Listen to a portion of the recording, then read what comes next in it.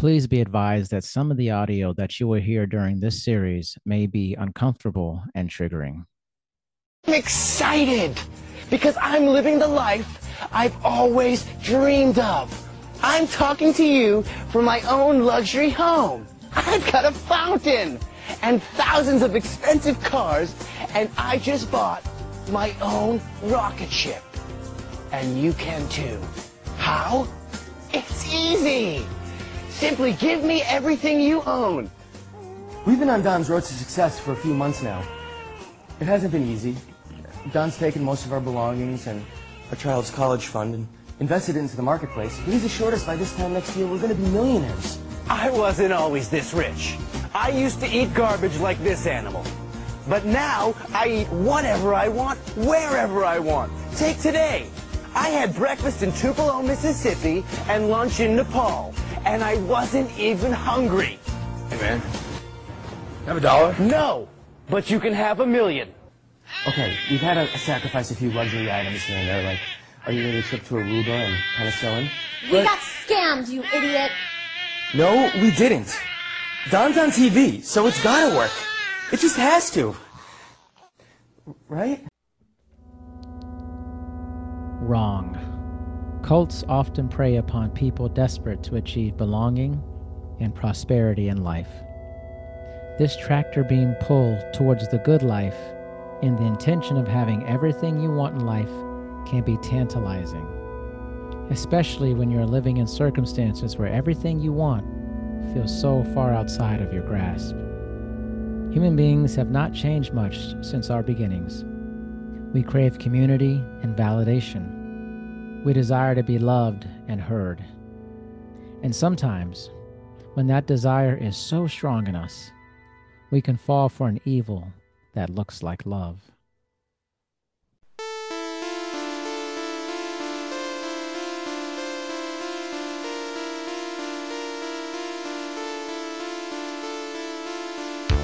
I'll tell you who I am. As to whether or not you believe who I am or not is up to you. When you call Jesus, really you have called me. I'm a convict. I'm an outlaw. I'm a rebel. I'm not a Sunday school teacher. In the shadows of cult leaders, it's not uncommon to find children. Dozens have been housed at the Koresh compound in Texas.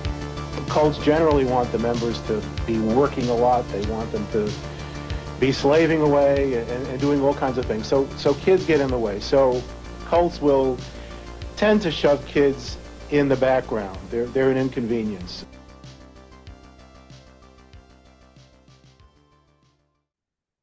Heather's story. The adjustment for me was not having the community, not having friends, of course, school, like we were homeschooled still, but didn't have any structure really with it. That was a huge thing. Like I taught myself how to read and write when I was 9. For whatever reason, I don't know if it was because we were traveling so much, or because I was sick a lot. That part of my education totally skipped when I was little. And I don't really know why.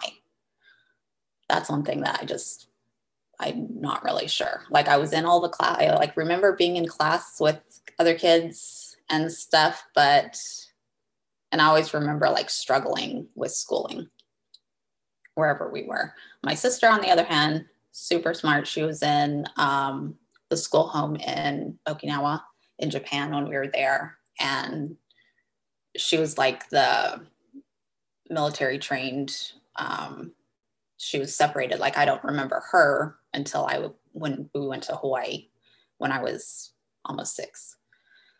So there was a very big gap. And that was probably one of the biggest things was our education really suffered. I don't think my parents knew, like they didn't really have to do the hands-on stuff because of their positions and leadership in the family. So it was like, all of that was taken, like the day-to-day logistics was taken care of in that. So when it was their responsibility to do it, it was super overwhelming. And they already had, my little brother was just born, so it was 4 kids. And, really no money, no like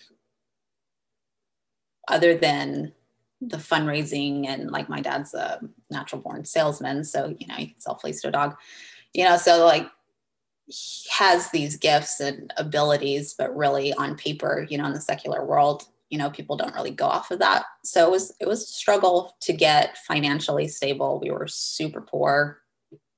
And they still held on to the ideologies of the family without any balance. So there was no check and balance of personalities. And then, you know, my parents' marriage in itself was a total chaotic disaster, which got even worse. Like, they were separated probably half the time they were in the family, and for good reason. But so when it was just the two of them, add the stress and, you know, of life, was not good. So there was a lot of that. There was no buffer. There was no getting away from it. My dad was super, super controlling, and it was he became Grandpa David, of like, it was his way or the highway. Nobody argued. You didn't have an opinion on anything. Suck it up and deal with it. That kind of thing. And it was just, I guess at 12, I realized that I was like, okay, you just, you know, get through it, survive it, and then, you know, do the opposite of what they do and you'll be fine.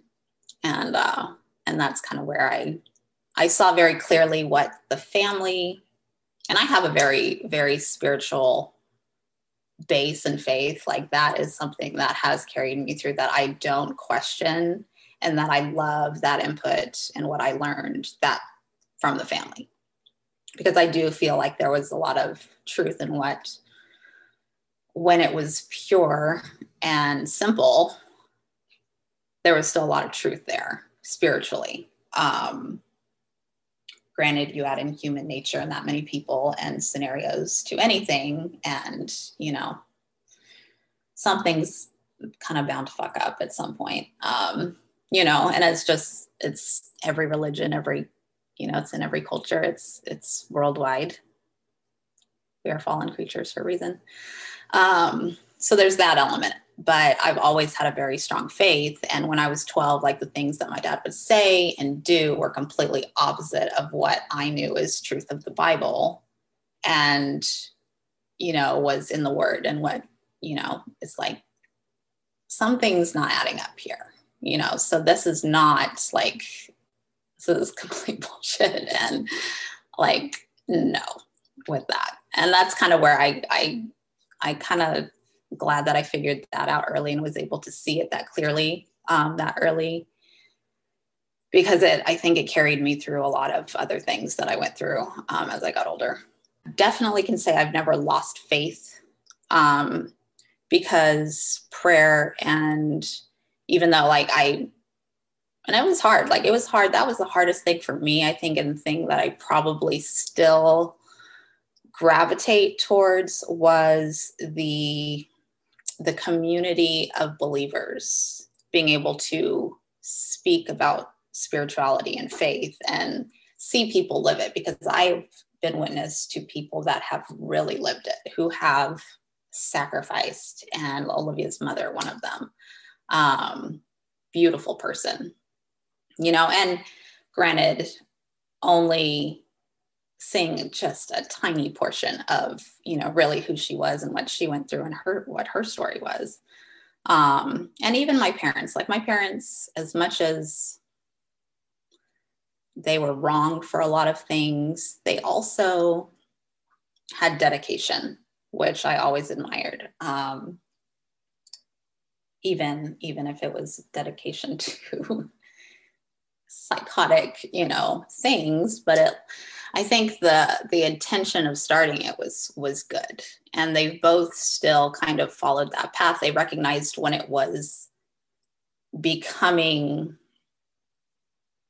like their paths with the family split for a reason, because they didn't agree with a lot of what was going on.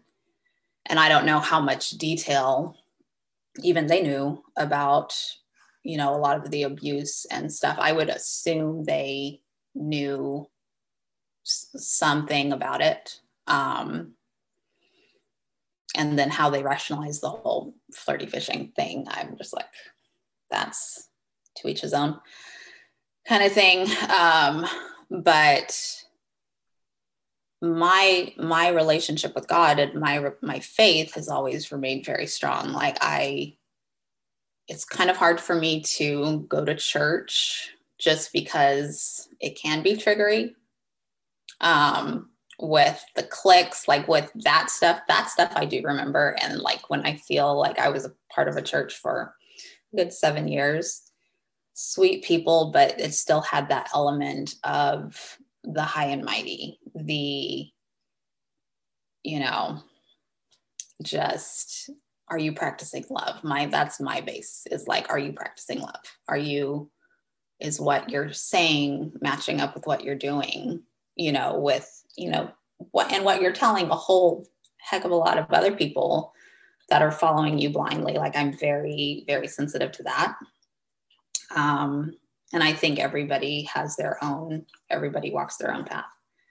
My siblings, they, you know, each have their own opinion on religion and different views on it or understanding about it. We're all very different in that way. But mine has been consistent, and I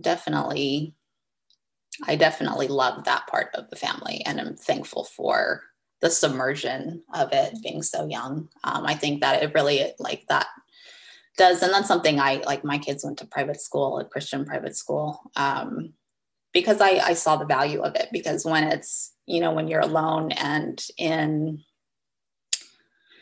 darkest moments of your life, you know, it's like, you still go to that for comfort first before you turn to a person. At least that was my experience. That's my experience with that. So it's always, that has been the consistent for me.